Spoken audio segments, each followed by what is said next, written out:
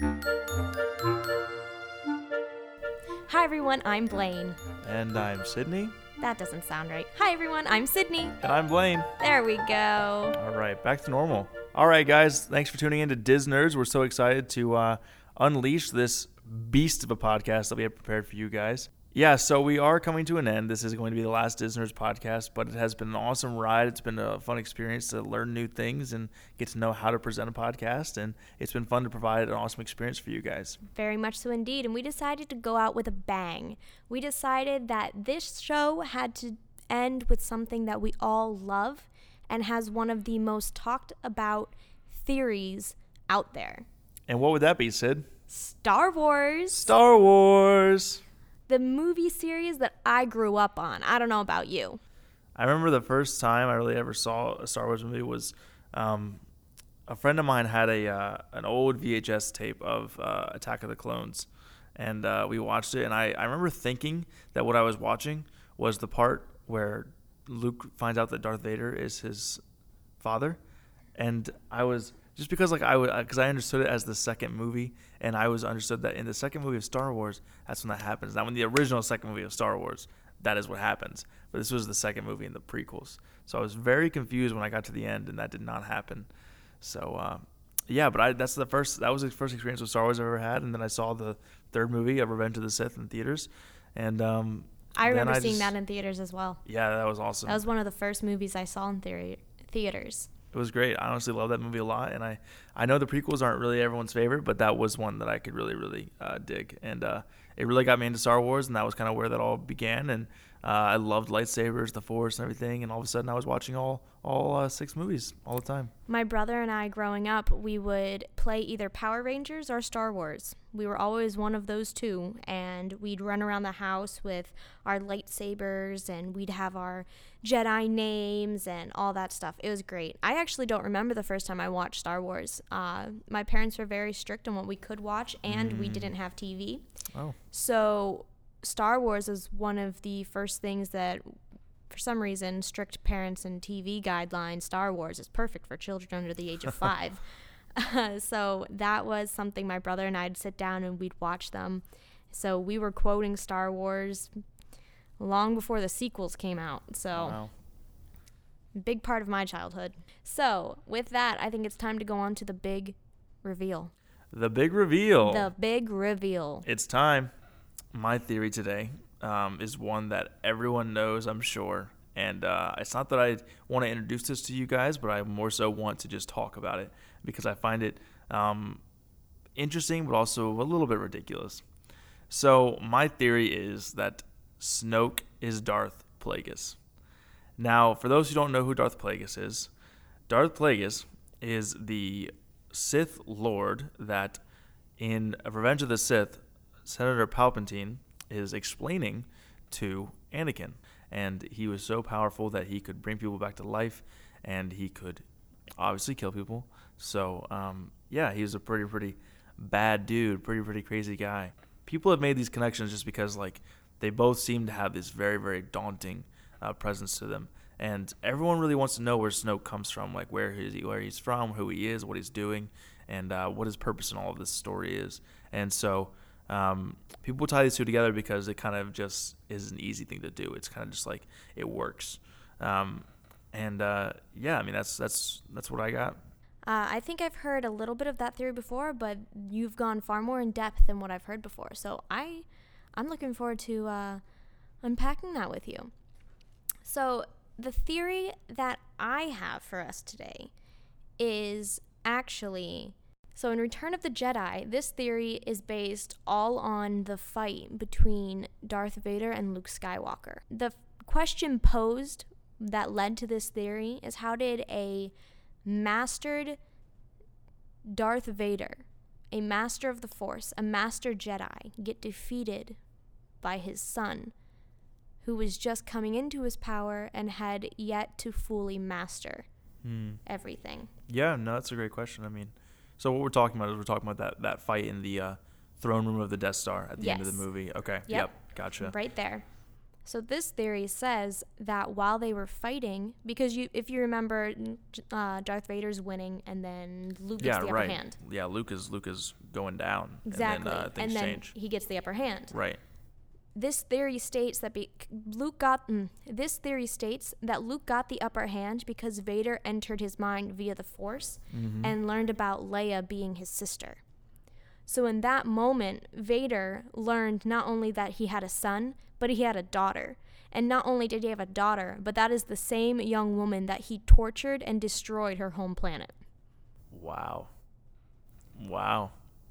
Yeah. That's enough to distract anybody. I think that would throw me off a little bit, yeah. Yeah, exactly. So this whole theory is just that Vader went into Luke's mind maybe to try and figure out what his next move was going to be or what his last thoughts were going to be, or it was just by accident, and learned, because at this scene, Luke has already found out that Leia is his twin sister. So Vader somehow found out through Luke's mind that he has a daughter. And I mean, I'm not a parent, but from what all parents have told me, it's that they never want to harm their children. No. And Vader has just found out that he not only destroyed his daughter's home planet, but tortured her. I'd feel pretty bad if I were him, actually. Exactly. And like, if you think about it, in all of Luke and Vader's interactions, he could have killed Luke numerous times and never does. Done. You can see that he's always taking caution to not actually kill him. Yeah. Yes, he cuts his hand off, but he doesn't kill him. Right. Honestly, I think that's actually a really interesting theory. Yeah, I was intrigued when I was listening to it. I found this website that has a bunch of very interesting ones, but that's the one that stuck out to me the most. It definitely goes kind of in depth into a different realm, I think, than most theories go. I mean, I feel like a lot of theories are like predicting certain things, but this one kind of like goes back and says like, oh, what was someone thinking? And I like that a lot. Yeah. So you know what that means, don't you? It's time to bet on it? It's time to bet on it. Let's bet on it. Yes. Darth Plagueis is Snoke. Snoke is Darth Plagueis. Would you bet on that? I want to. I think it's fascinating, especially because at one point in one of the movies, I can't remember which, but one of the movies it does say that there's a darkness on the edge of the galaxy or something along those lines. And it could very well have been Snoke this whole time being there, and he didn't just come out of nowhere. But he died. Yeah, spoiler alert, Snoke is dead. If you haven't seen the last movie, you should have by now. But Snoke is dead. So, yeah, it's a great point, honestly. So, I mean, if he is Plagueis, and he came back from life once before, I mean, maybe he can do it again. But also, if you're that all-powerful, how did you not see it coming? That Twice. Kylo was going to kill you. Yeah, twice. Like, why would you even mess around with another apprentice at that point? Yeah, this is dumb. So I want to bet on it because I think that would give us the answers to Snoke we've all been searching for and wanting. But the whole death part is kind of confusing me. Yeah, you're right. I mean, okay, let's be real for a second. I would not bet on my own theory here. I just wouldn't. I personally think that the story of Snoke is good the way it is. I think that people kind of wanted to read in too much. They wanted too much information that they wanted to come up with themselves, and for all these fan theories to be served. I just think it was kind of a convoluted mess. I mean, honestly, one of the biggest reasons why I chose this series is that like this is something that I've really thought about a lot since like the last movie, since episode 7. Sorry, it's episode 8. And everyone was upset because Snoke was killed off, and everyone's like, he didn't do anything. Who is he? We never got any answers. But the thing is, I don't really think it matters. He served his purpose. He pushed Kylo even more into the darkness. Exactly. And killing him helped do that, which That's exactly was the what whole I've always purpose said. of him. Right. He served his purpose. He was necessary for Kylo to turn to the dark side, and also for Kylo's redemption at the end of the movie, or sort of redemption to the point where he almost became somewhat of a good guy. He did kind of save them in that scenario. However, obviously we know what happens afterwards when they leave the throne room. So long as you've watched the movie.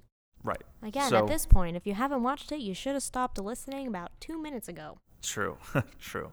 So yeah, honestly, I don't really think it really matters who Snoke is. I think it matters that he is this powerful force, and obviously he has some control. And he really manipulated Kylo into being this kind of mess of a character that we all know him to be, and that's why he's so volatile, and that's why he's so dangerous. And so Snoke served his purpose.